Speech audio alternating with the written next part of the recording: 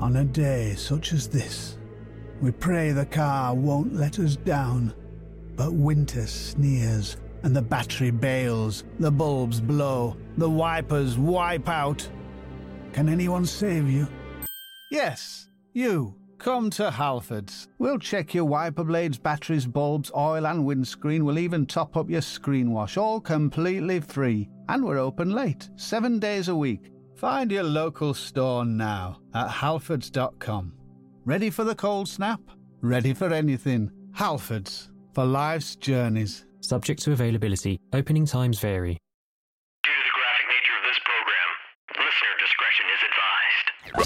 This podcast is meant for one ball. Introducing first, former ECW champion Mikey Whipwreck I got to keep some semblance of order here. They can never take away the fact that I've been the champion. and his tag team partner, former ECW heavyweight champion Jerry Lynn. You might hear guinea pigs in the background occasionally. And your referee for this podcast, Mike Freeland. It's in your contract in this show that you have to curse at least 10 or 12 times a minute. This is Front Row Material. Ozzy Osbourne blows dead bears. And if you can't handle that fact, get your chunky ass back to that concession stand and sell some snow cones. Roll it. Welcome to another episode of Front Row Material. My name is Mike Freeland. You said episode like shit. Let's try that again. And begin. Welcome to another episode of Front Row Material. What was wrong with that one? What was wrong with that one? You got a little Peter Brady effect going. Pork chops and applesauce. It sounded like a pill was stuck in your throat. All right, fine. And Fine. action.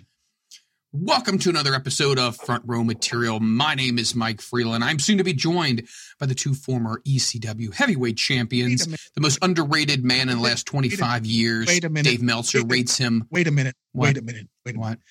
Soon to be joined. We've been talking for 10 minutes. We've already joined. But they don't. We're about to be joined by our guest. Introduce our guest. They know who we are. Okay. You know what? All right. And go. Welcome to another episode of Front Row Material. My name is Mike Freeland. I understand, but you got to stop. You got to start from the top. You can't just stop midway. Listen, Do it like you would announce him in the ring. Yeah, there you go.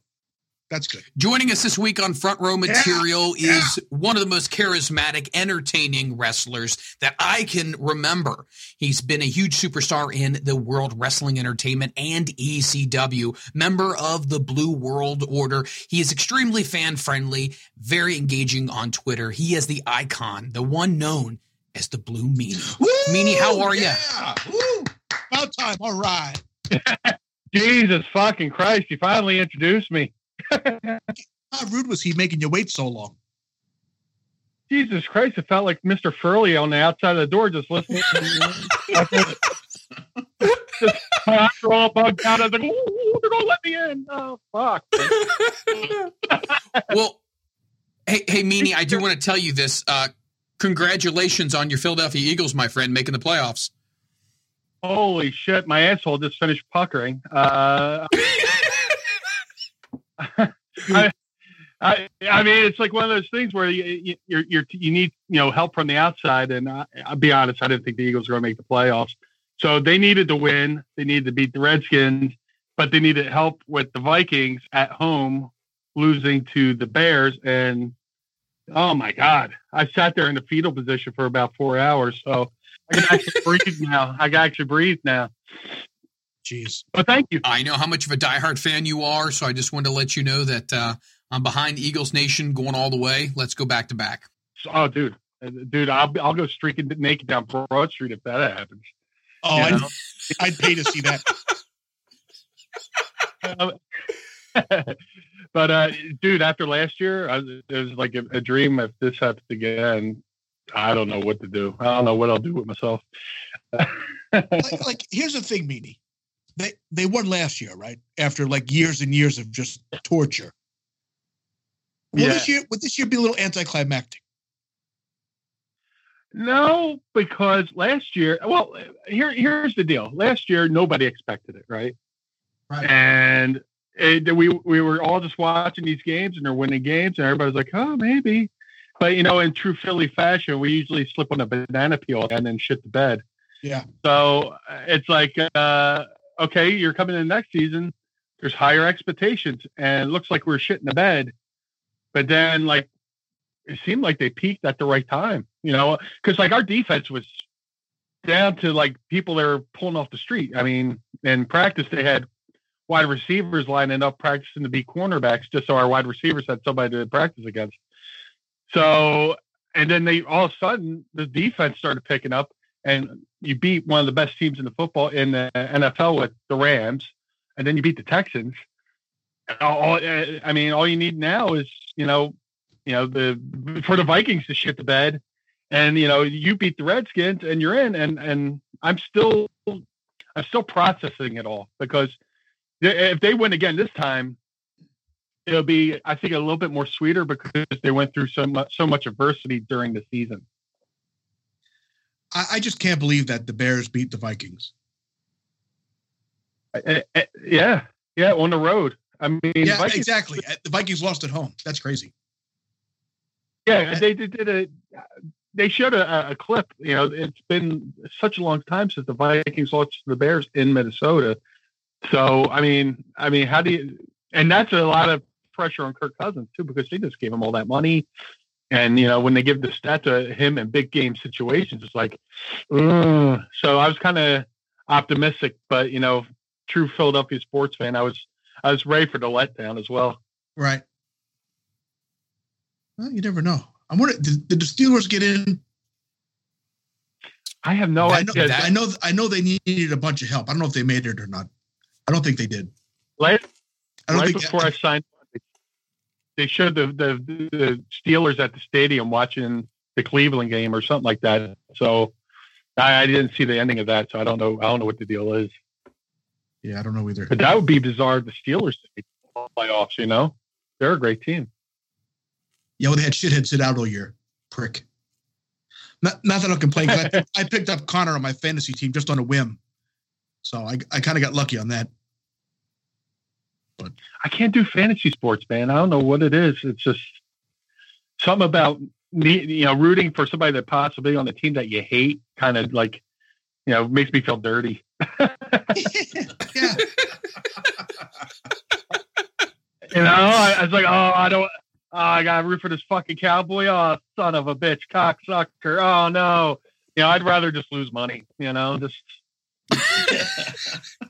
There you go. Well, in Minnesota, in Minneapolis, during any Vikings game that they were playing Green Bay, any sports bar you go to watch the game, half the crowd would be for Green Bay and half for Minneapolis or Minnesota, because I think because the Vikings choked so many times at the Super Bowl. And last year too. Yeah. Very good. Oh man. That was they were so close to having the Super Bowl in their own stadium. Yep. But if it means the Eagles get in, sucks to be them. But that's the weird thing is I like the Vikings. I don't hate the Vikings. But when it came to the back and forth between Eagles fans and Vikings fans, it was no holds barred. Well, of course. I mean, even just because of wrestling and going to a Phillies game, I don't think I've seen any more crazier sports fans than in Philadelphia. A lot of those fans you saw at the stadium at the Phillies and Eagles games were our reason why ECW was so fucking crazy, because they're the same fans. The same, people who are in the 700 levels throwing babies over the seats, or in the crowd chanting ECW. When my wife and I, we went to a Phillies game and they were playing the Mets in Philly. And my wife's like, "Oh, I'm going to get a Mike Piazza shirt to wear." I said, "Oh, no, you're not."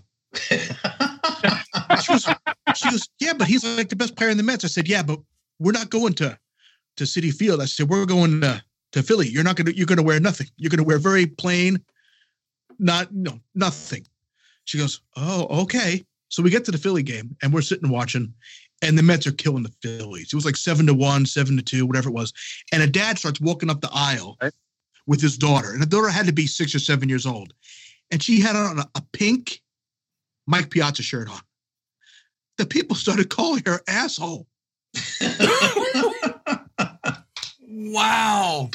My wife goes, I can't believe. I go, and you wanted to wear a pink Mike Piazza shirt. What do you think they would have called you? She's and Mike Piazza's from Philly, so I mean, yeah. Yeah, I think you were in the crowd. All right, enough sports. Let's talk. We all want to talk about Pinochle. Yes, Pinochle. Oh. Meanie, let me ask you this question before we get rolling here into our deep discussion of all things ECW. Looking back on your career, do you have any ailments, anything that bothers you? I mean, as far as your back, your knees, your elbows, anything to that nature that can kind of compare to the level of, I don't even know what the word is. Barriers. Problems that these two jokers have right now? Or would you say, you know what, knock on wood, I'm in good shape for everything that we had went through? That would be mental illness. Oh, yeah. Yeah. Nowadays, I just wrestle with my conscience. But, and luckily, well, since we're talking about baseball, lucky for me, I was the Philly fanatic of ECW. So, I mean, it was just, I think I got out okay. You know, I still have like aches and pains with the knees and, all those years of missing the moonsault instead of hitting the moonsault hurt a lot more. So like I'll have like issues with like my knees and stuff like that. But luckily I'm okay. I'm okay. But I'm also at the age where I don't know if my shit memory is from chair shots or just from being 45 years old anymore. Because like things I used to be able to recall like right off the bat is just like, let me Google that. And, thank God for Google and wrestling events, because most of my, life events happen around wrestling events. So let me look up the Dennis Coralluzzo NWA, singles tournament. Oh, okay. That's when this and that happened.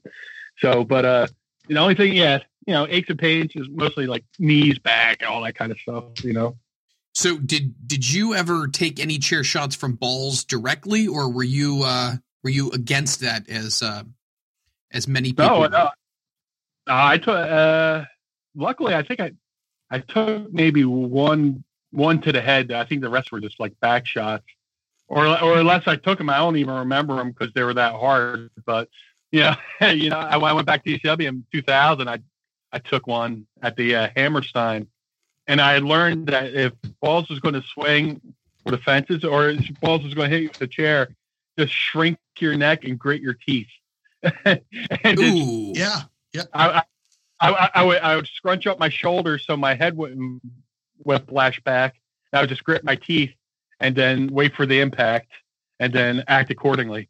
So, I wouldn't think you'd need to act. I think it would just happen naturally. The complete opposite of anything else you take. Take everything nice and loose and relaxed, not the balls chair shot. Tighten up and clench and tuck as tight as you can. Brace for rigor mortis,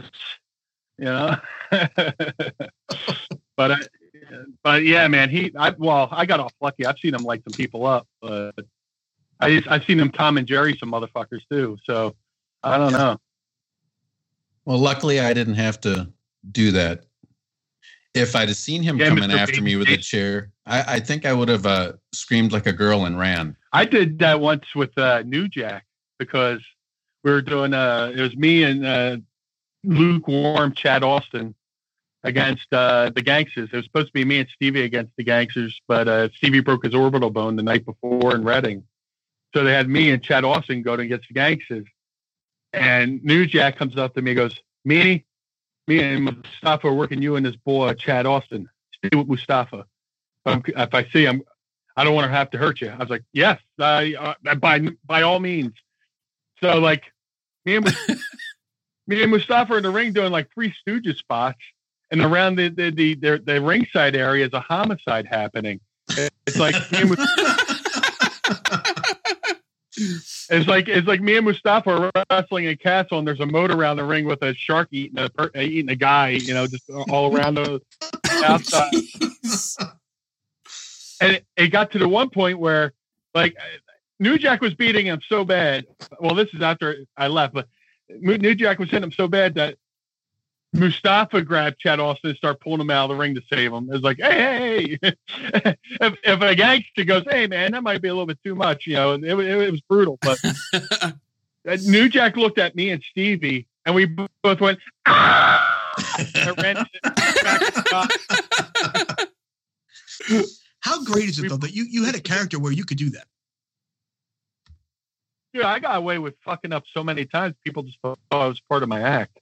One time, me and Nova had to do the Gangsters entrance against to save Tommy Dreamer against Doring, Mike Lazansky, and Jack Victory, and one other person I can't think of. And we went to go throw the trash can of weapons in the ring. And Nova went to aim for over the top rope, and I went to go through the middle 2 ropes, and we both hit the top rope dead on, and all the weapons started pouring out. So I was like, and I Nova starts heaving stuff in the ring. I grab a crutch, go in, do the spot, all this stuff. We do the whole thing, and we come back to the locker room and goes, and Meanie, New Jack, everybody told me New Jack, who was on the stage because he was out injured, fell out of his chair laughing. And he came down to the aisle. He's like, Meanie, that was the funniest shit I ever seen. Only a motherfucker like you can fuck up, and people go, oh, that's just Meanie, So, like I said, I was the Philly fanatic of ECW. The only thing I was missing was like a T-shirt gun or a hot dog gun, and you had to go out at intermission, Well, then again, at intermission, I went out and gave out the heads for Al Snow and stuff like that. So that served some kind of purpose. So let me ask you this. How did the concept of your character come about? Was it something that was 100% birthed by you, or was it something that some people had some input on, or kind of take me through the creation of how that all came about? Well, fortunately for me, Raven and Stevie found me on a couple indie shows, and they brought me in. And Raven wanted me to be the character from the Yellow Submarine. And the character from the Yellow Submarine is this devious, plotting guy. He's mentally ill, and he's plotting to take over the world. And in the beginning, I kind of did it to the letter of that character. But then, like, once we start doing the parodies of, like, the first parody we ever did was, like, the Fabulous One. And, once you start doing parodies and comedy, it kind of went from what Raven wanted into my own natural personality because, I was just a natural ham. I grew up to my influences were heavy metal, wrestling, and stand-up comedy. And, George Carlin being the king, I was, borrowed a lot of his facials and stuff like that. And, I figured, if everybody's going to be killing each other with weapons and doing the hardcore stuff, and I can't really do cruiserweight style wrestling, even though it wasn't called cruiserweight then, I'll do something different and to stand out amongst the pack, or otherwise I would just blend it right in, That's what I tell all the younger guys when I do seminars. I go, you got to find out, I think every good gimmick that works out great for someone has a little bit of them in them, in the gimmick. But you turn it up to 11. Oh, absolutely. Hey, the shit I got paid for doing wrestling and stuff I used to get sent home from grade school for, get suspended for. My teacher would send my report card home and say, Brian keeps making fart noises in class. Could you please ask him to stop? You're never going to amount to anything. Who knew it would become a career? This is always what I wanted to do. And if I whipped out some of my old yearbooks, you would see people write, good luck in wrestling or good luck in WWF or whatever, stuff like that. Just much like Mikey and Jerry, this is the, thing we loved and put up with a bunch of bullshit for, so. A lot. And that's why, towards the end, everybody's like, oh, in ECW, people are like, oh, look at these guys working for free and stuff like that. It's like not that we willfully didn't want to get paid. It's just like, we figured we fought hard enough, long enough for this thing to become what it became.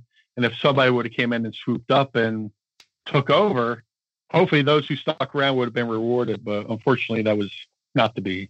Well, like Jerry and I always said, like, the wrestling was a part of it, and obviously it was going to work, but it didn't seem like work. It was just going out and hanging out with your friends all weekend is what it was. It was like just a good time.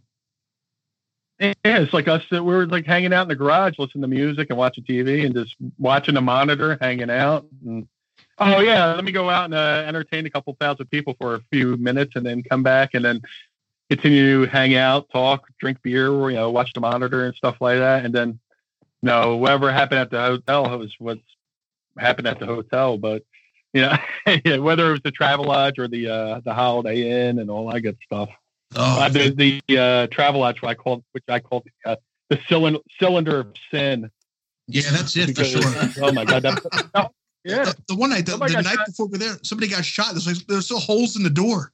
Oh man, the Stadium Inn downtown Nashville. A couple promoters used to run shows there, and it is, it looks like a hotel you wouldn't even want to stay at. And the room, I mean, the crowd was fun there. Because it probably fit at the most, 75 people.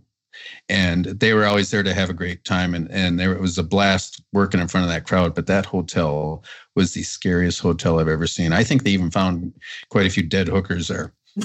Oi. Wow. That doesn't go over really well on Yelp, does it? Meanie, let me ask you this question. So, we had often talked about, what was your first impression when you got to ECW, and what were your first interactions with Paul, and what did you think of Paul? So if you don't mind kind of taking us through that, what was your thought of the building itself, and, what were your interactions with Paul in the beginning? Well, I think I had a unique perspective on ECW because I was already in the Philly wrestling scene as a fan. Every month go to the Spectrum or go to the Civic Center, see the NWA, and then back when Joel Goodhart was running Tri-State Wrestling in Philly, you would go to see those shows, and then Tri-State Wrestling shut down, and there just was this void in the Philly wrestling scene that you had this thing once a month or every other month, and it's like, man, what do I do now?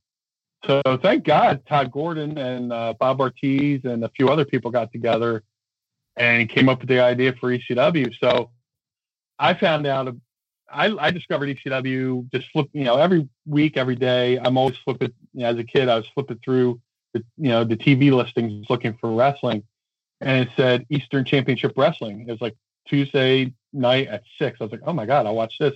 And there was Eastern Championship Wrestling. So I started going to shows when it was Eastern, and then eventually I went off to Al Snow's school in Ohio to get trained, and then I would schedule trips home to see my family around ECW Arena shows. So let me see when the next ECW Arena show is. Oh, I'll call up my grandma. Oh yeah, I'm just coming along, see how you're doing, let's see the family, stuff like that. Wink, wink. So I'd go home on a Monday, actually, hang out, whatever. Go to the Friday show, go to the Saturday show. After Saturday show, drive 13 hours back to Ohio. And while I was training, I became friendly with Sabu, because Sabu was doing a lot of stuff with Al Snow's school and his students and stuff like that. He started running shows. And on those shows, Sabu brought Paul E in for a couple of shows. He would bring in Paulie, he'd bring in Taz, he'd bring in Dreamer. And I did this angle where every show Sabu had, he would do like a run-in on the match to destroy the guys, to get the pop and do the point and all this stuff. So me and this kid, Sean Brown, I forget what he was wrestling about at the time, we did a loser must get his head shaved match, right? So we do the thing where we get double counted out and we act like assholes because we were like, haha, we're not going to get our head shaved. So Sabu and Paulie run in and beat us up, and Sabu and Paulie shaved my head. So flash forward when, Raven starts to me for ECW, I start coming around. And then one day I went up to the TV studio, and Paulie sat there. Paulie was sitting there, and it's like a light bulb went off over his head. He goes, hold on, you're the kid. We shaved his head in the middle of the ring. I was like, that was me. And I think from that point on, he was even, more sold on me because, in a situation where most people wouldn't want to get their head shaved, I said, fuck it, shave my head, for this, angle that I'm probably never going to get paid for and walk around like, a cue ball or whatever. But I was looking like Uncle Fester before Mikey, but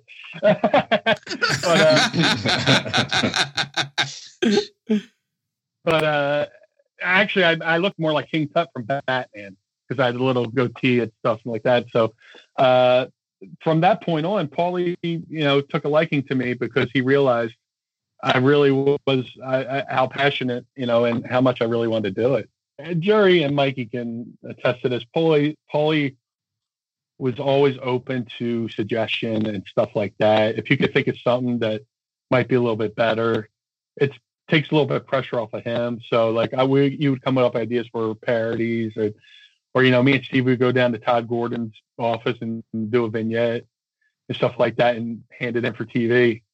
He appreciated that, as well, because, it was contributing to the product, on your own free time, when most people go, I'll work when I show up, you're always thinking of things to do when, you're not on the clock. So I think he appreciated that a lot with a lot of the guys in ECW. Yeah, he definitely did. What was your relationship like with Stevie? Did you find that you guys clicked pretty quickly? Yeah, technically I debuted for ECW twice. I debuted October of 95, and that was the night we set the fans on fire, so that footage disappeared. And then that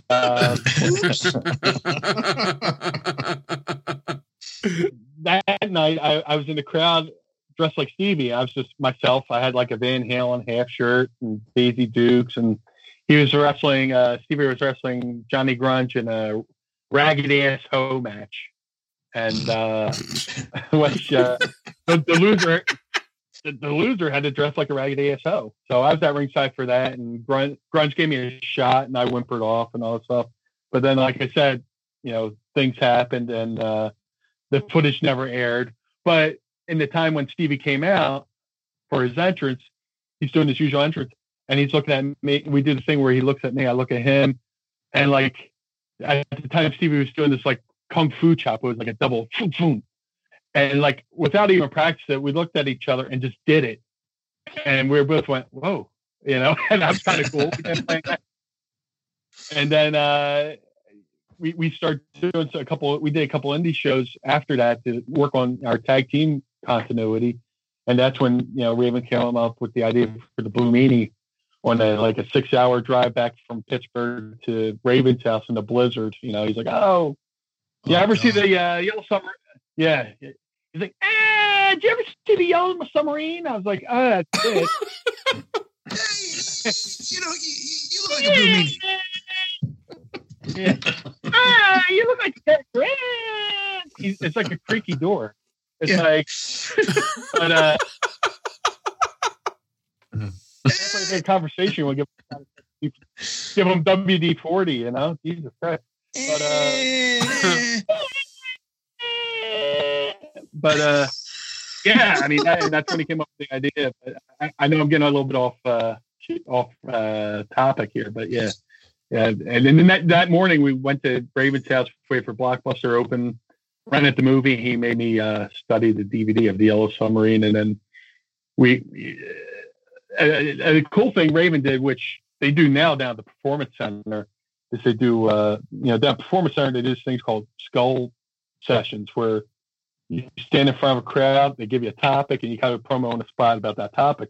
Well, Raven was doing that with me and Steve and a bunch of other guys back in '95, and he helped me immensely on that character and developing. And hey, he cut a promo on toilet paper, and I would have to cut a promo about toilet paper in character. So I forget initially what you asked, but that's where I'm going to finish it off. No, that's good. That's all I good. can say is, how dare you get back on topic? I know. We don't put up that around these parts. Hey, did Scotty have the Waffle House kitchen set up when you were there? No, I think that's when he went to Atlanta. He did that. Oh God, But when I was with him, he was living in Cherry Hill, near the strip club. He was DJing during the week and stuff like that, and that's when he found Kimona at the Blue Moon strip club or whatever it was called. I was afraid you're going to say he had a lot of. The bearded clam. Oh no! Oh my god! Oh. One of my favorite comedians, Tom Segura, did a bit about. He went to a strip club called Beef. Like, where do you dance? Beef. If you dance at a club called Beef, you should work your way up and start at a club called Fart or something like that. You know, the Blue Oyster, bearded clam, beef, camel toe. Here we go. Moose knuckle. You traveled with Raven, so you have any good Raven car stories or any car stories where you were like, oh my, this is definitely one I'm not likely to forget anytime soon? Raven was, people go, oh, Raven's, his psychology is second to none, right? Which is true. You watch his match and you sit there and you listen to him call a match and orchestrate stuff. But like driving with Raven, I could be perfectly fine just driving. He goes, hey man, ease up on the wheel. And you're like, what? It's like, yeah, you're jerking your hand. And I'm like, I wasn't jerking my hand, but now that he said it, I find myself jerking my hand. Like, he's like, we always said he had the Jedi mind trick. Dude, it was literally the Jedi mind trick. He's like, he said I was driving like I was Michael J. Fox. You know, his words, not mine. He's like, dude, it's like you have Parkinson's. Just calm down. And like, I wouldn't be doing that. But then after he said it, I started thinking of, trying not to do it. Then I wound up doing it. And he's like, it's like, oh my God. He's like Subliminal Man from SNL. Yeah, me and Christian stole the Subliminal Man to try to get bumped up to first class in WWE once, because we were both going out of town and we had the same flight, and then we're going to go somewhere and then go our separate ways. But Christian was like, so how's that flight first class looking? First class, how's that flight coming on? Try and slip it. He was trying to get us hooked up the first class. The lady was having none of it. She looked at us like, knock it off.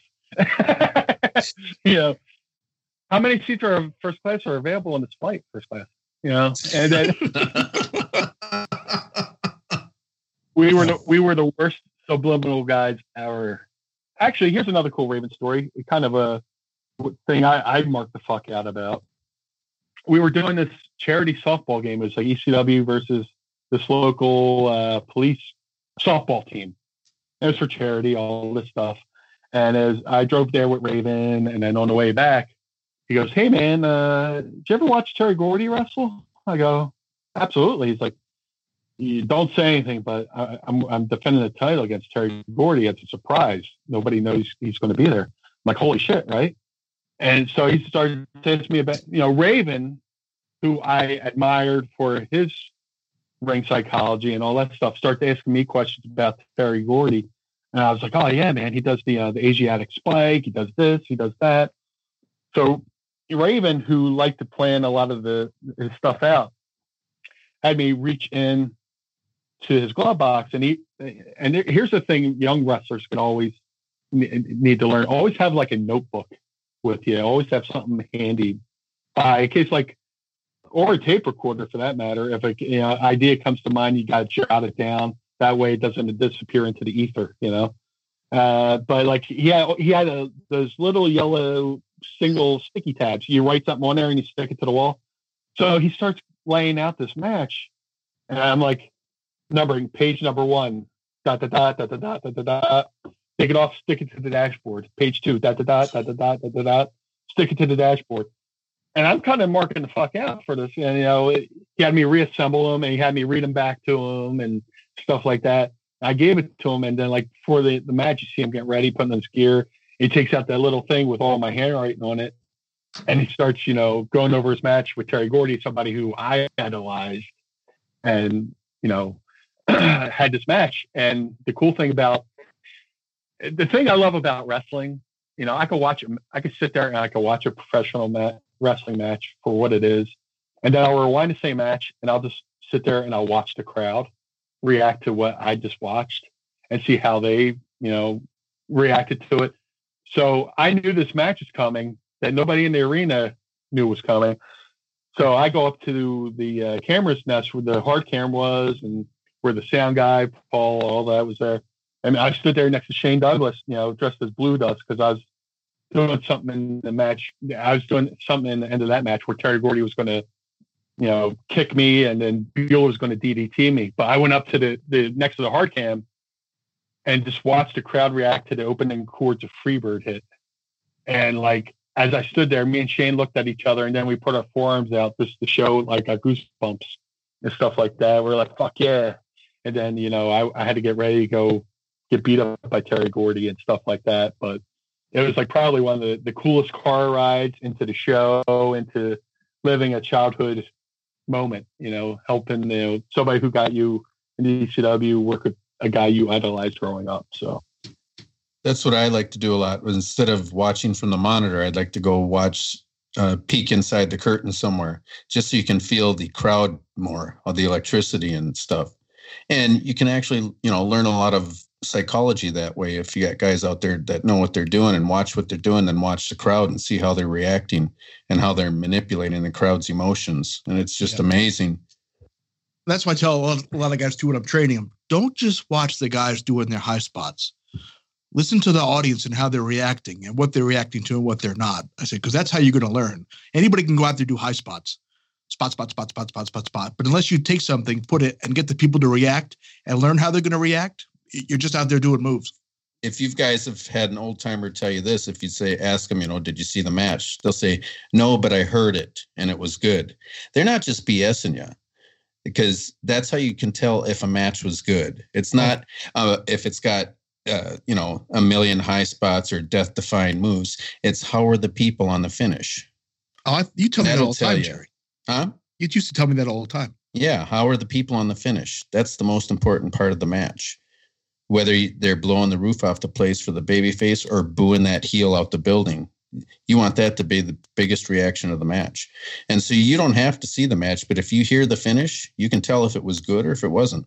I mean, and especially the crowd can help you actually, you know, save yourself, because if they're reacting to simple shit, you can take half your match and just put it in your back pocket and save it for another time down the road, and just, you know, work simple shit, you know, work smarter instead of harder, you know, and stuff like that. But some guy, Al Snow said the best, you know, me and you know how to drive from Philly to New York, but if they put up a road closed sign, we have to figure out how to go around the back roads to get to the same destination. Some guys will just drive right through that road closed sign going, nope, this is the only way I know how to get to the fucking city, so this is the way I'm going to go, you know?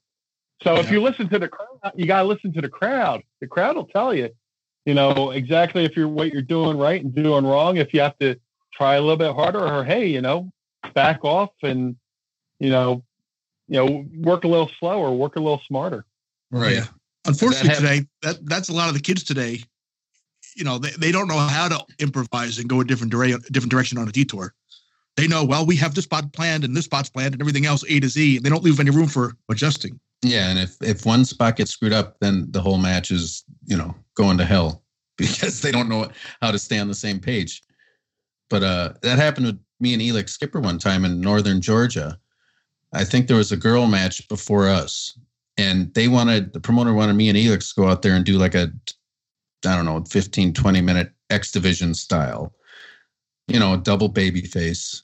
And I'm thinking, you know, you got to know your parts of the country, because in this town, they would have wanted to just see an old school good guy, bad guy match. And so we were out there killing ourselves for like three big, good double babyface face-off spots. And all of a sudden, someone in the crowd yells, "Bring back the girls." I told Elix, I go, hang on a second. I looked over to the side of the ring. I said, "Who wants the girls?" And one guy is pointing at his buddy, and the other guy raises his hand. I said, "You want the girls?" And they're like, "Yeah."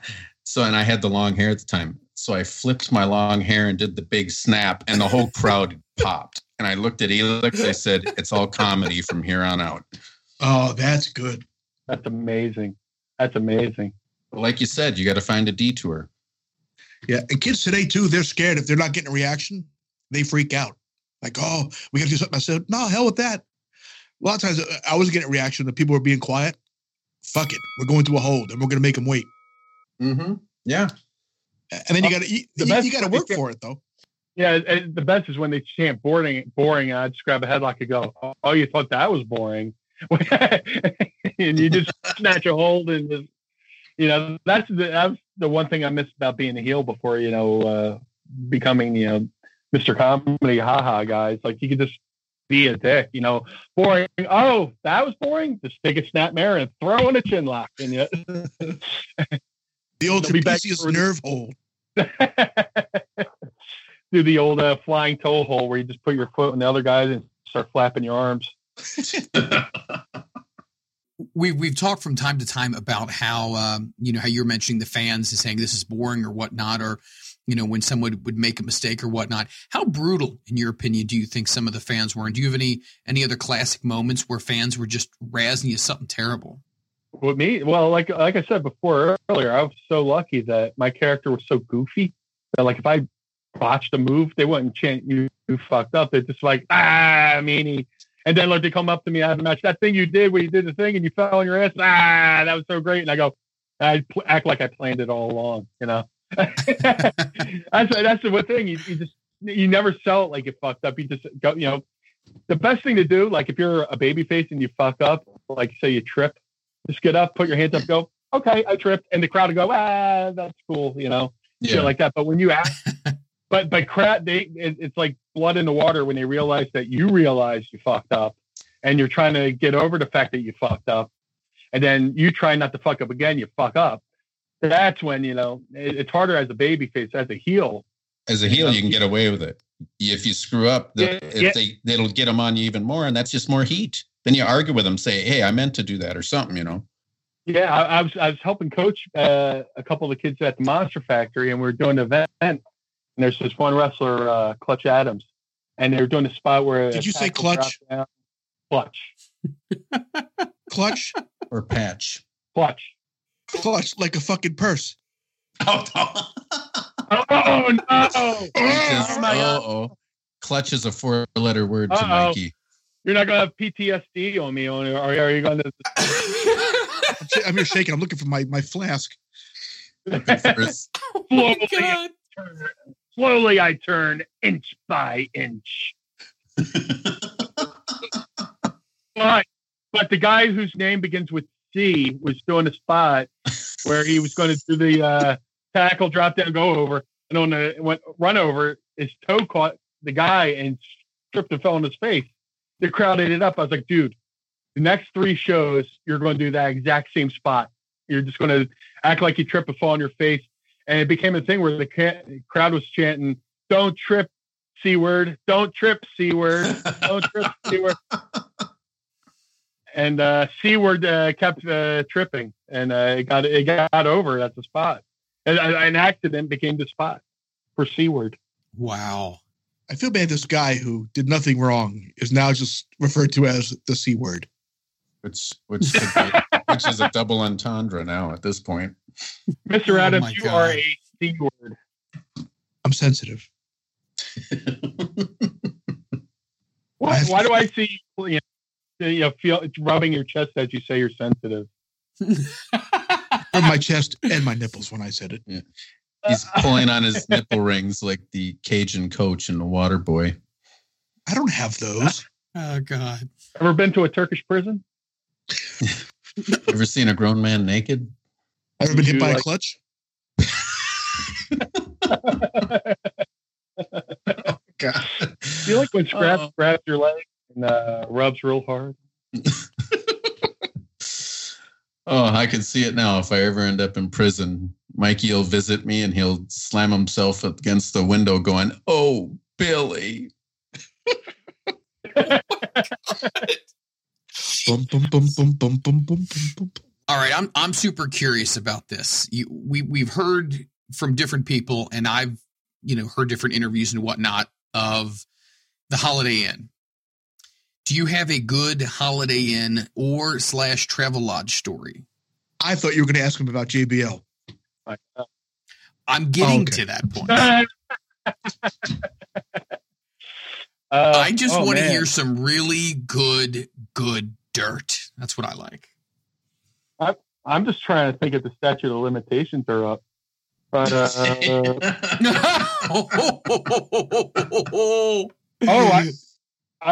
here's a good one.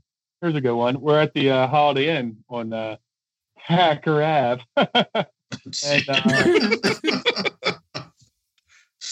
and we're at Fonzie was checking into his room, and there's a guy who just pulled up, parked his car, was going to check in, then go to his car, get his bags, all this stuff. And a guy goes to Fonzie, "Oh, you're with that fake wrestling shit, huh?" And Fonzie goes, "Yeah, Daddy. What's it to you?" And then like the guy said something to Fonzie, and like Fonzie started like swinging on the guy, and the guy swung back at Fonzie, and then all of a sudden the ECW guys are around, and everybody starts ganging up on the dude, and at one point the hotel security guard gives his billy club to Joel Gertner to fucking go after this guy, and the guy fucking, he realized he's in a world of fucking, I fucked up and I'm not getting out of this. Runs to his car to fucking try to get away. So he gets in on the driver's seat, and then, Joel's over there, tapping on his, the hood of his car with the billy club. And then out of nowhere, the guy's driver's side door open. So he's getting hit from Fonzie from that side. He shuts the door, the window's up. He thinks he's safe. Here comes Tracy Smothers through the passenger side door, and he's crouched, sitting on the seat, doing the Rock'em Sock'em Robot. Boom, boom, boom, boom, boom, boom, boom, boom, boom, boom, boom. And he hopped down.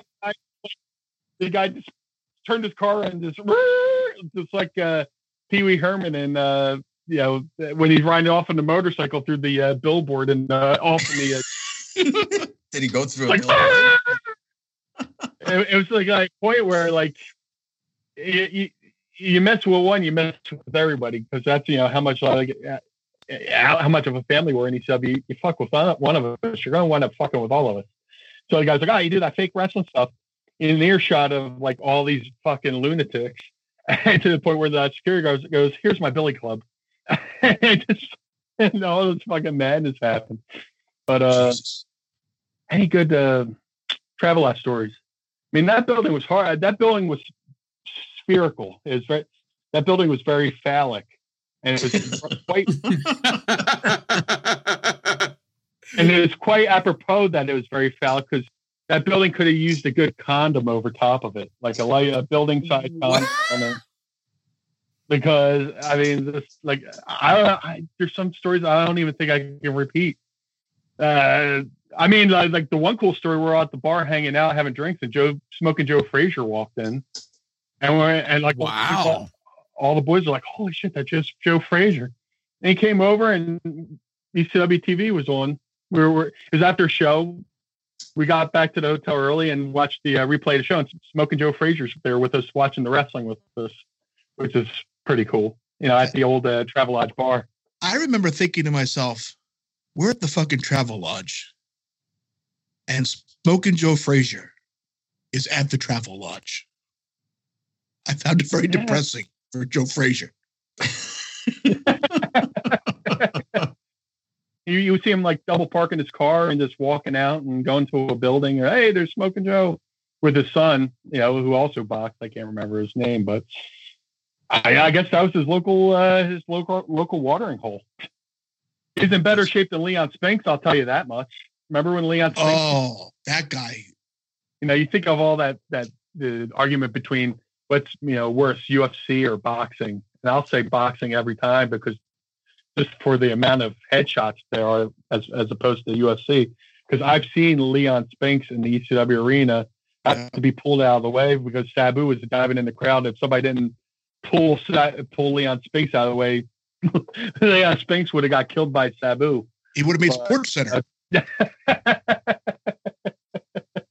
Meanie, let me ask you this question. Who would you say is somebody that you ran into when you were in ECW or even in the WWE that recognized you, that you're like, wow, they went ahead and they recognized me, somebody maybe from TV or acting or, you know, an athlete, anybody like that ever approach you? And the most surreal thing that happened to me, I was with the WWE and we were doing a show in Anaheim, and the shows in Anaheim were the backstage was so bizarre, you know, especially at the TV, because you'd see like random celebrities walking around. Like, I went to go get a cup of coffee, and then there's like, I know I'm going to fuck this guy's name up. Michael Clark Duncan. Yeah, I always get the fucking middle and the last name fucked up. He was there, and I thought, I didn't even know I hadn't seen him act yet. I thought he was like maybe a local wrestler trying to there for like a tryout, or they're bringing him in to look at him or something like that. And then, like, you know, I'm making a cup of coffee next to him. Hey man, how you doing? Hey brother, how you doing? And then, like, you know, a couple months later, I see him in a Green Mile. I'm like, holy shit. Well, like, and that's not even the most surreal part. Like, we were in Anaheim, and THQ was doing something for WrestleMania 2000, taking photos of the guys in their gear and stuff like that. So I got all geared up, and I'm like walking around the hall, and fucking Owen Hart comes up to me. He goes, Meanie, Nicolas Cage is around the corner. I went, holy shit. And I wish I would have thought to run back and get my camera, you know, back then when you had the one-off cameras. So I was like, oh, fuck, let me go see. So I walk around the corner, and we, like, lock eyes. So I didn't want to, like, turn around, run back, get my camera, and then go back and say hi again. So I go over, hey, how you doing? Without me even saying anything, he was with his son, and he says to his son, oh, this is the Blue Meanie. I went, oh, shit.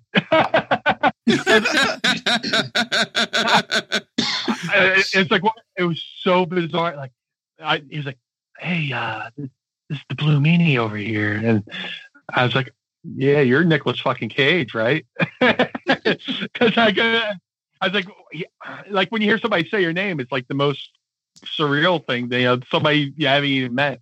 And then there's like, in the same instance, that happened. And then I walked down the hall, and then there's like Beau Bridges, you know, from the Bridges family. You know, he was, I think he was the one in fucking Deliverance. Ding, ding, ding, ding, ding, ding, ding. But I didn't bring that up to him. He was the guy who got taken care of in Deliverance. And I walk over to him, and I go to pay my respects. He goes, hey, Meanie, you want to take a photo with my family? I go, Jesus Christ. So, like, it's like me and a couple of other wrestlers. We all stand there with you know, posing in gear, you know, with this actor who, you know, is, you know, done all these great films and stuff like that. And it's just like bizarro land, you know. I was going to ask you, so you had mentioned Sabu before. Had you ever done, have you worked any shows that his uncle ran? His cousin. No, but I was cousin. Oh, his cousin. Very funny. I know what you're getting at. No, I never did any Sheik shows, but I did a show Sabu did that had the Sheik on it. But Sheik's a very intimidating guy, because just from folklore alone, you know, so you go up and just do a quick hi and run away, you know. But I never did any shows he ran. Sheik was very scary. I met him in Japan at the airport, and within a few minutes of conversation of just meeting him, he starts talking about, if someone doesn't want to get color, I'll cut him. I'm like, okay. Funny you say that, because back in the old Goodhart days, they did a match with Abby versus the Sheik, and they would send in a bunch of guys to like try to break them up, and like Abby and Sheik were just starting guys against their will, just like, you know, with a little chip across their forehead, and like the guys would freak out like, ah! And, you know, I think they got Jim Molyneux one time too. Like, he was the ref, and he ran in, and they, you know, just went across his forehead like Zorro to his forehead, and he went, ah! And just fucking took a water and rolled out. But yeah, Jeep. Sounds like Shank, and run around shanking everybody. This feels like the part of the party where the drugs kick in, and we just start laughing at it. Tell me about your guys' first time getting color, if it was hard way or not, and where. The first time I got hard weighed was Terry Gordy, because he hit me in the head with a trash can. And I go to the back, and you know it's like you could tell when you're bleeding when that warm stuff, when the warm blood runs down your head.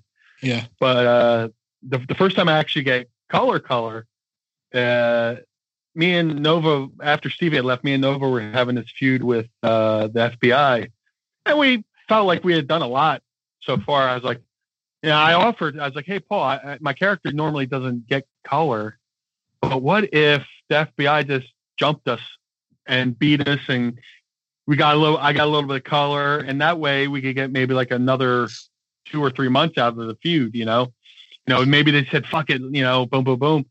So I'd never gotten color before, like that way, the regular, traditional way.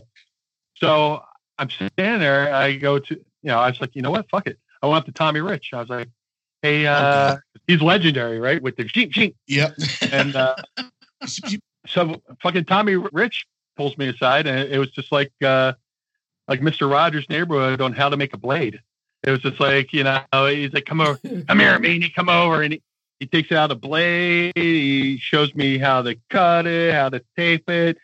You might want to put it here. You might put it there. And then Balls Mahoney found out I was getting color. And he came over. He gave me like a couple aspirin to take.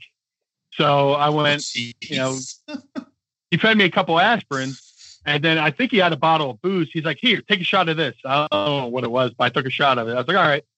So we go to do the thing with the FBI. FBI goes out first. Here come me and Nova. They jump us from Jump Street. They're getting heat on us with chairs and the flagpole. So they give me the shot that I'm supposed to go down to get my color for. So, boom, I go down. I take it out of my wrist tape. And I'm laying there with my forearms on the mat. And I go to, hit, my forehead. And somebody took a bump, and it shot my elbow up and dug the blade in deeper into my forehead than I intended. Oh, no. So I went, like Guido or somebody hit the mat so hard that like my elbow went, it didn't go shee. It went. So they take me up and they put me in the ropes, to show me off, like, and they're jabbing me, and we go to the back. I knew my color job was bad when Sabu told me I did too much. He's like, don't ever blade like that again. I was like, there was no use in explaining to Sabu that, somebody bumped and, went up into my forehead. But I think I still got the scar. I still got the scar there. And I think I sold a few 8x10s of it. But that's the first time, ching color and ching. I had the complete opposite experience. Oh, no. It was Cactus and I against the Public Enemy. And I was supposed to take a DDT on a chair and get color. Well, right before the spot, I take out my blade and I put it in my hand. Johnny takes me, hits me with the DDT. Well, I wanted to make the DDT look good, right? So I take the DDT and I hit my nose on the chair. Now, I didn't bust my nose open, but I hit my nose so hard that my eyes started to water and I couldn't see. Well, I also dropped the blade. Oh no. So I pick up and I go to cut myself, and instead of zip, it's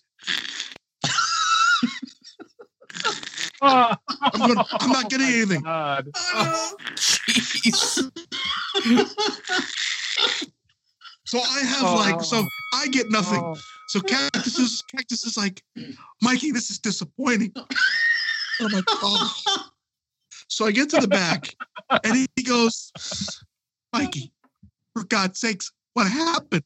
I said, oh, I couldn't see. I dropped the blade. He goes, Mikey, this is simple. Let me show you. He takes the blade and goes, put on my head, color. I go, shing. I'm like, wow. Oh. I dropped the blade. He goes, Mikey, I don't want to hear it. So I'm thinking now, Cactus, who I idolize everything else, who could bleed like no other. And I'm going, yeah, I'm like Cactus Jack. It's like Cactus Jack and Tumbleweed. I'm like the worst.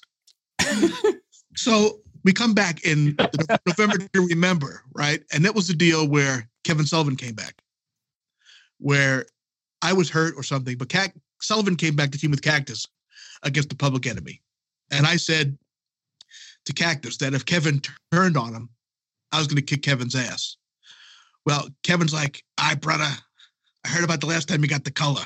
So he goes, take it, twist it. He goes, and then when you did it, put your hand over your nose and like you're going to pop your eardrums. I said, okay, I got it. So we do the spot where I dive on Kevin's back and Kevin turns around, dumps me over the top rope to the floor. So now I'm going to get the color, right? So Kevin gets me. I get down. I go to get the color. And Kevin says, all right, get it. So I turn over. I go to get the color. And as I'm going to get the color, Kevin kicks me in the back of the head. Oh. So the blade goes up my head. And like, oh no. Mine was zip, zip. And it wasn't like a plunge like Meanie had with his. Mine was like a zip.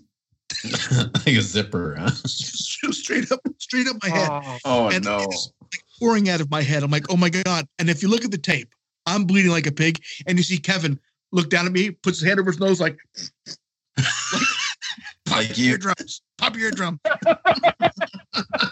Like you even need to. Wow. Yeah. I'm thinking to myself, this is what happened was Cactus fucking went and told Kevin that I went to get colored the last time. And I was like, so Kevin made sure I got color this time. And the best is, you didn't even see it on TV. Oh, sure. Yeah. So, wow. So we had Damage Control. You remember Damage Control? The British lady? She goes, oh, Mikey, you should really get stitches, dear. I said, no, I'll be fine. So she just put some butterfly tape on there. Right. And I remember it was bleeding like crazy. Like it just wouldn't stop. It took like hours and hours. I really should have got stitches. Finally, I get it to stop. Well, I fell asleep on my back. I think I was actually rooming with Paul Lee this night because we were driving back the next day. But I'm laying on my back and I wake up the next morning and my head was stuck to the pillow. Oh my God. Conjoined clutch, man. It was brutal. Dude, I heard stories about like a guy like Cronus would get on the airplane like after our show, and then like the plane would be taken off, and people around him would be like mortified because the pressure would like reopen one of his old gigs. His forehead would just start bleeding on the plane, stuff like that. Mina, do you remember the show where it was in the arena and Cronus was about to get color, and he's standing on the apron with the blade in his hand? And this blade was like a dagger. It had to be like an inch long. And we're there on the stage, and the Eagles nest there, and all we see is like the lights reflecting off this blade. Like someone giving signals with a mirror. Like, look at the size of that fucking thing. How about you, George? How about your first color? Oh, mine was relatively boring compared to your guys'. It was against the guy, Tom Burton, a guy I went through camp with, and it was a outdoor show. It was one they would do every year at this Loring Park in downtown Minneapolis, and it was a benefit for the homeless. And I was just, for the first time, going to get color. So I can't remember what he did to me, but I powdered out of the ring, and it took me forever. It felt like an eternity to finally just do it. You know, it was one of those, okay, 1, 2. Oh, okay. 1, 2. And, I kept hesitating. Finally, I just said, all right, screw it. And when I got back in the ring, he says, what the hell took you so long? I was just like, I just, the first time was hard. But then I was in a big feud with X-Pac when he was still the Lightning Kid. And we would do this bar show once a month. And we were having a really hot feud there. And the one time we're out on the floor and he hit me with the ring bell. So I went down, and like you, Mikey, he, right as I'm doing it, he stomps on my head a few times. So it's like, it just kept going boink, boink, boink, and kept poking myself in the head when I wasn't even trying to. Because I never did the poking, just the quick jab. I don't know.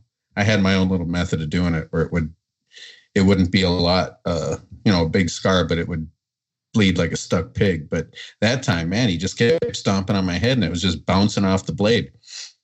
Oh, the one time that my kids would we would do NYWC, and this guy Mike Spinelli wanted to get color, and he goes, it's my first time I do it. I go, listen, kid, it's like having sex. Really? Yeah, it's like having sex for the first time. He's like, really? I go, stick it in, it'll come quick. but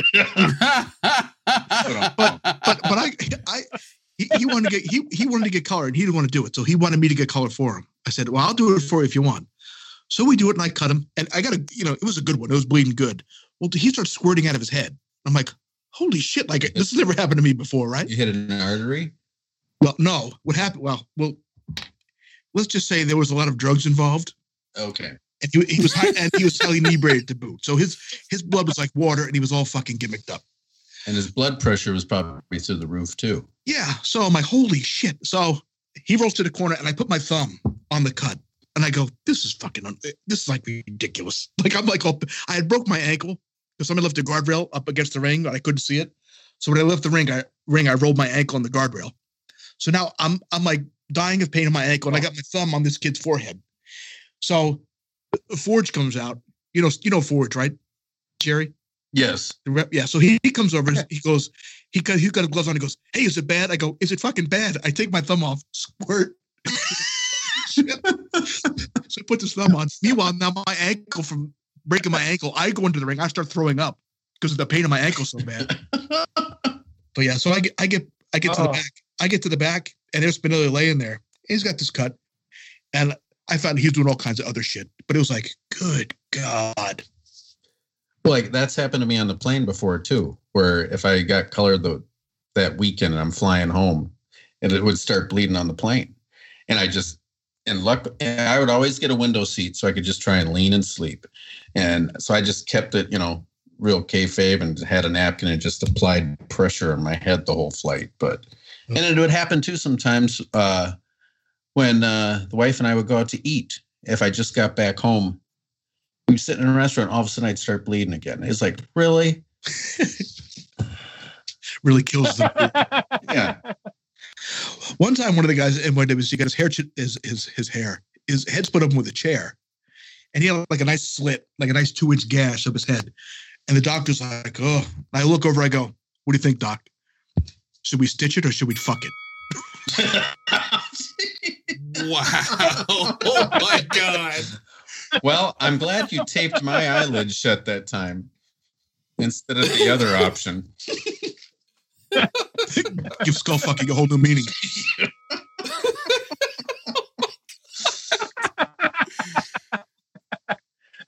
Wow.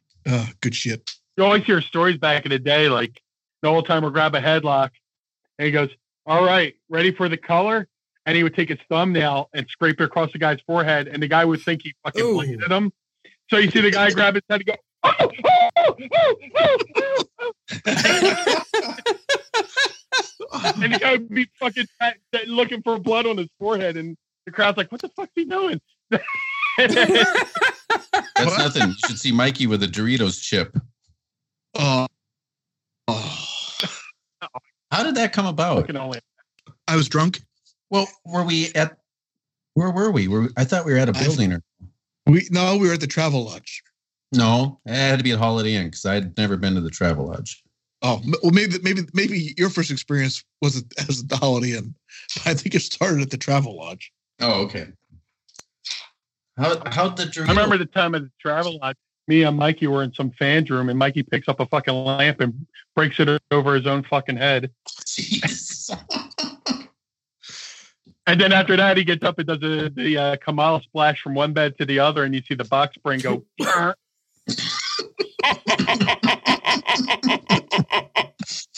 that's when I knew. I joined the fucking. I joined the circus. I was like, "This is awesome," because I was only like 22. I was like, "Oh, this is fucking great." I'll tell you what. If AIDS ever took a physical form, it would be shaped like the Travel Lodge. Oh.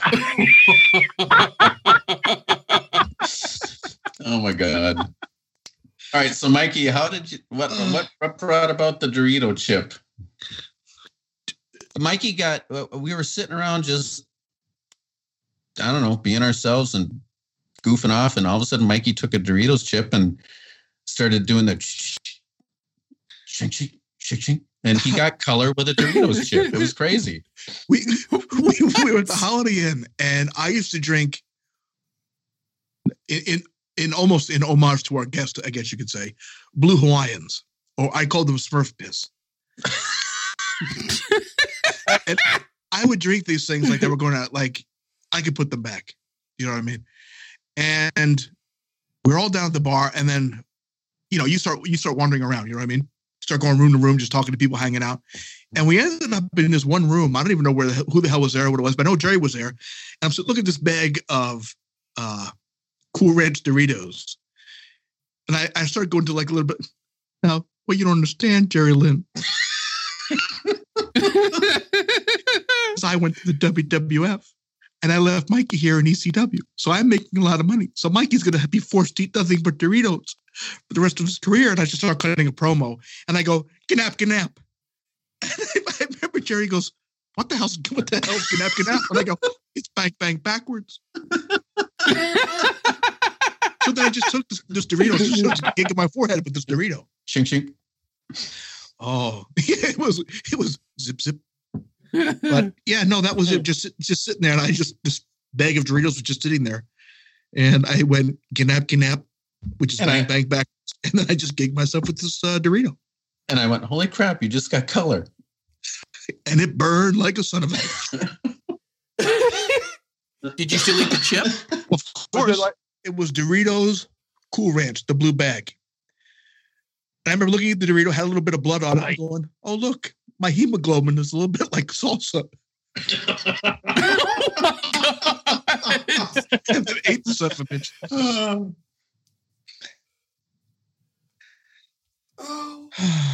God, we could talk about for hours.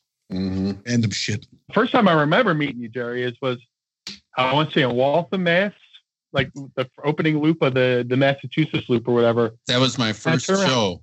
Was in Waltham. Something like that. And I might be blanking on the town, but if you say it's Waltham, I'll believe you. And I'm saying to myself, that guy looks a lot like Jerry Lynn. And I walk over, I go, hi, I'm Brian. He goes, hi, I'm Jerry Lynn. I marked the fuck out because, dude, I was such a fan of your work from, you know, every day I would watch Global, and I was big fan of you and Waltman. And these guys were doing this stuff like on ESPN that like I hadn't really even seen before, you know. It was like the coolest shit ever. And it was always so cool that you were like cool because you meet people that you go, I bet that guy's cool and the guy's kind of a dick. But like I was like, I met you and I thought you were going to be cool and you were actually cooler than, you know, I could ever imagine. And I'm very fortunate, you know, I'm here all these years later talking to you. I'm talking to Mikey, and, you know, we got Freeland here on the schmaz, and we're all hanging around talking about the shit we love. Yeah, because I used, when I was in WCW, I used to watch ECW at about 2:00 in the morning on some obscure network, and that's when I first saw you guys, and I was just right away, I was just in love with the BWO and what you guys were doing, especially when you dressed up as Kiss, because I was a big Kiss mark too back in the day. Scott Hall told me this, like you're saying how you used to watch, you know, the shows like while you're on the road. Scott Hall told me that he would go they would go after a show, they would go find a bar and watch ECW, and they were watching the BWO, and Hall would rib Kevin Nash saying, well, since the Blue Meanie is me, and technically he's the Blue Meanie leader of the Blue World Order, I should be the leader of the New World Order. You know, wow. Nice. Yeah, I thought it was the coolest thing because, you know, I went up to those guys. I was like, hey, man, you know, first time I met Waltman, I was like, hey, man, I hope you guys didn't mind the NWO. He's like, no, we loved it. We loved it. And then I would also meet, you know, Scott Hall, Kevin Nash, go, hey, man, hope you guys didn't mind. They're like, no, we thought it was fun. And, you know, invitations to Sears, you know, form of flattery and stuff like that. So it's cool to get to do the parodies. And then, you know, it's cool when you meet the people and they wind up liking it and stuff like that. But you said doing the kissing. That was probably, other than the BWO, that was my favorite thing too, because initially the night before we were going to do that, the night before we did it in Lulu Temple as a dry run, and I had bought the wrong fucking makeup. I bought like grease paint, and it was like summer, and we're putting the shit on, and we're just sweating, and the makeup's running. So we washed our faces off, we put on the makeup, and we ran and hid in a meat locker so we wouldn't sweat. And to keep the fucking makeup on. So we had somebody come down, say, "Okay, time to go to the ring," and we would go from the meat locker up the steps and down to Lulu, the steps to go to the ring, and we did the, kiss the night before, and then fucking, I almost put eyes out with my fucking nipples just running out of that fucking meat locker.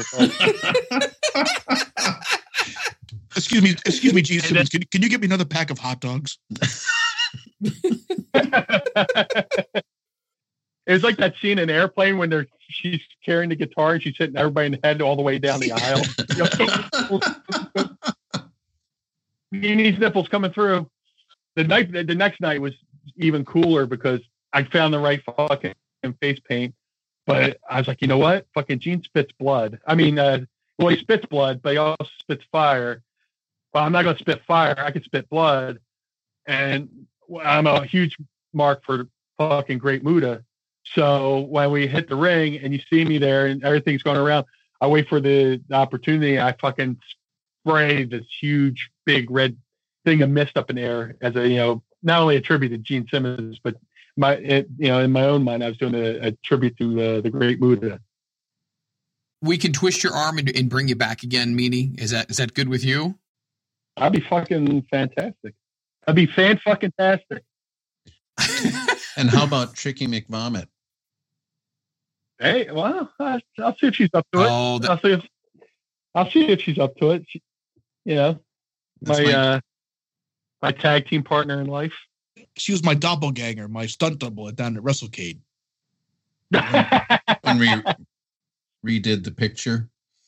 Yeah, dude, she got the big kick out of doing that. So, dude, she had the hack one a couple weeks ago was unbelievable. Oh yeah, that was amazing. Holy shit! The thing is, she just does this. For the people at home who don't know Tricky McVomit. Tricky McVomit is my life mate, Tracy Roots, and she likes doing cosplay, and we went down to WrestleCade and she did this really cool Mikey Whipwreck, cosplay, and then a couple weeks later, she wanted to be Sandman, because Sandman was breaking her balls because the one time she came to a convention at Sexy Roadkill. He's like, "Girl, how is it the sexiest time you're dressed like fucking Roadkill?" Yeah.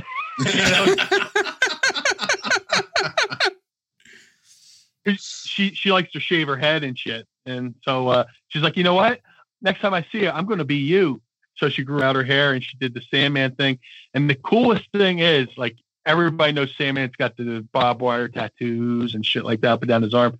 But he also has the tattoo of his own face on his bicep. And she went out and bought printable tattoo paper. And she made a tattoo of her face for her arm. And instead of fucking barbed wire up her arm, it was all Christmas lights, and it's around Christmas. And then she went and got these Singapore canes. I was like, you know what? If I was in ECW and I was doing a parody of Sandman around this time, it would be a Singapore candy cane. And she was like, "Holy shit!" So she went and got she duct taped it. She masking taped it up and painted the Singapore cane up as a candy cane stripe and stuff like that, and put Christmas lights all over it. And we show up to the building, and just to watch Sandman's reaction and watch him process of what he was looking at, and then piece by piece realizing she had the tattoos. Oh my God, her tattoos are the Christmas lights. Oh my God, girl, you got your face on your arm. Yeah, she's the MacGyver of cosplay.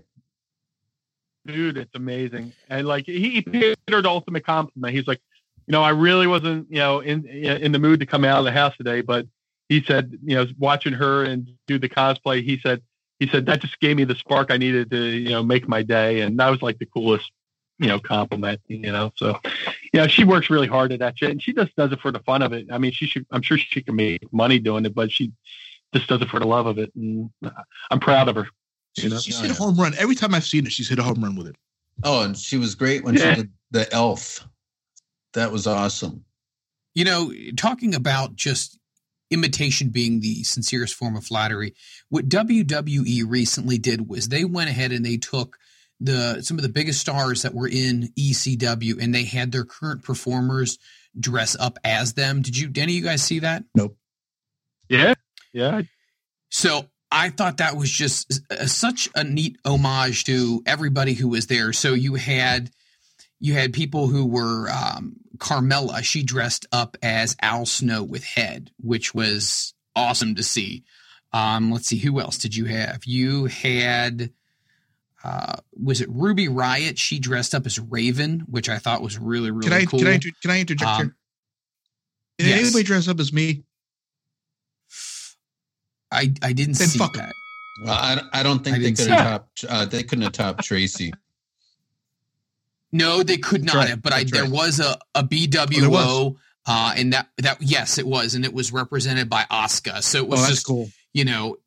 How cool is that though, Meanie, to have something that you were a part of, so many years down the road, people still remember it fondly. They still have great memories of it, and they're still continuing it on to this day. How does that make you feel looking back going, man, I really was a part of something special? It's almost like life coming full circle, because here I was in ECW doing all the parodies of the guys in WCW, WWE.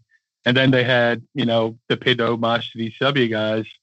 And one of the coolest one of my favorite wrestlers did, the BWO. So, and the cool thing is, I reached out to her and, thanked her. We had a little interaction. Now she follows me on Twitter and stuff like that. But I mean, just like the coolest thing ever was, and it's not like something you plan on, seeing, I just woke up one day and my fucking notifications on Twitter were like, I was like, holy shit, what happened? Somebody die? So I fucking looked at. Oh my God. That's true though. Yeah. That's the word. It's like if you're listening to a radio station, they play more than 3 songs of your favorite artist. You wonder if the singer died or something like that, Oh yeah. Back in the day. But, and like everybody was sending me screen captures or links. I was like, dude, that's the coolest shit right there. And I marked out for the other ones who did I guess my favorite one was Big E dressed as Joel Gertner. So that was hilarious. I'll go ahead and I'll post those on Twitter. Yeah. Please do, man. But it was just like life coming full circle. I went to do parodies and homages to all these wrestlers, and then they turned around and did it. They had one for me, so that was pretty cool. I always prided myself on being like the Weird Al of wrestling. It's so cool because when you go on a Twitter and you pull up a GIF, half of them dancing with the ECW crowd, just losing their mind behind you. It's just so cool to see that. So definitely something that people still remember fondly and people are still having fun with in 2018. So, Meanie, outside of Twitter, and people can follow you at Blue Meanie BWO, and I highly recommend going ahead and following him. Where else can people get a hold of you, and how can people reach out to you? You can follow me on, like you said, Twitter and Instagram at Blue Meanie BWO. You can, if you want to support the Meanie, go to ProWrestlingTees.com/Blue Meanie and get yourself one of those snazzy little BWO shirts. Or there's a lot of shirts on there I designed myself, and there's some shirts that Tracy designed. My favorite one being Unbooked Catering. Yeah, because you go to TV. If you're not wrestling, you're hanging out in catering, so you're unbooked catering. You can support me there. If not, probably down in McCusker's having a couple cold ones. So 17th and Chunk in South Philly, but. That's where you can find me. Hit me up on Twitter, give me a follow, and we'll interact. So can I assume, is your next booking probably coming up WrestleMania weekend? Right now, I'm currently scheduled for WrestleMania week that Wednesday for WrestlePro. They're doing a show called funny equals money. And it's going to be the whole show is full of the guys who are known for doing the comedy wrestling and stuff like that. As far as the main WrestleCon, I'm pretty sure me, Stevie, and Nova will be there. Signing autographs, kissing babies, all that good stuff. But that's still tentative. So that's why you got to follow me on Twitter and Instagram. So and just keep following me and. Find out where I'm going to be. Awesome. Like I said, follow him on Twitter. You can go ahead and interact with him on various social media areas. And go ahead and cruise on over to ProWrestlingTees.com/Blue Meanie, BWO. Go ahead and get yourself a shirt. Meanie, thank you so much for taking time out of your night. Do appreciate that. Yeah, man. Guys, thanks for having me. This is a blast. And I love you guys. And I love the show. And continued success, please. Thanks, buddy. Love you too. We'll have you back on soon, though. Awesome, dude. Thank you so much. Really appreciate it, brother. And go Eagles. Go Birds. Thanks, Meanie. See you guys. Thanks. Bye. We're all here. Look at that. The last show, you guys both fucking left me. You both took a powder and let me close the damn That's thing. It. Bye. So we all. You're very offensive the last time. Who was very offensive? How was I offensive? I really don't remember. All right, guys, that's going to do it for this week in Front Row Material. We want to thank our special guest, Blue Meanie. Once again, go ahead and buy a shirt for Blue Meanie, for Jerry, and for Mikey. It's Jerry Lynn on Twitter, Mikey Whipwreck _ You can follow him. Jerry, is there anything else you want to throw out here? You've got to be shitting me. He was literally just on the call. And you give me attitude. This motherfucker just gets and believes every week. I do it one time to give me shit. He does it every fucking week.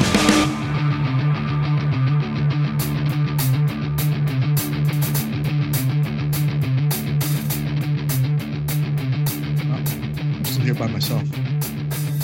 Seriously, I'm literally here by myself. Just talking for no reason. My dog is sleeping. I have my 1986 headphones on. Freeland's taking a tinky and then taking a bath like a 2-year-old. And I'm just going to sit here, rambling. I'll take some questions. Anybody have any questions? Nope, no questions. You have no idea, no way to ask me questions. I'm going to ask you questions. If you have questions, ask me on Twitter. Ask me some questions. But being this episode is going to be recorded now and then played in 2 weeks, I'm not going to get your questions for at least 2 weeks. So I'm going to be sitting here waiting for a while. What's that, boy? Dad! Over there! Is that a Yeti? It's just his hair, son. At last! Saved after all these years! Stuck up this cursed mountain, licking moss with only a crow for a friend. How'd you find me? Just walking the dog. Need a lift back down? Room for a crow? Adventures never far with the Land Rover Discovery Sport. Now £339 per month on Land Rover personal contract hire. Oh, heated seats. Land Rover. Above and beyond. Initial rental £4,068. 48th month term. Subject to status. 8,000 miles per annum. Conditions apply. Offer ends 31st of March. Participating retailers only. Such Land Rover offers.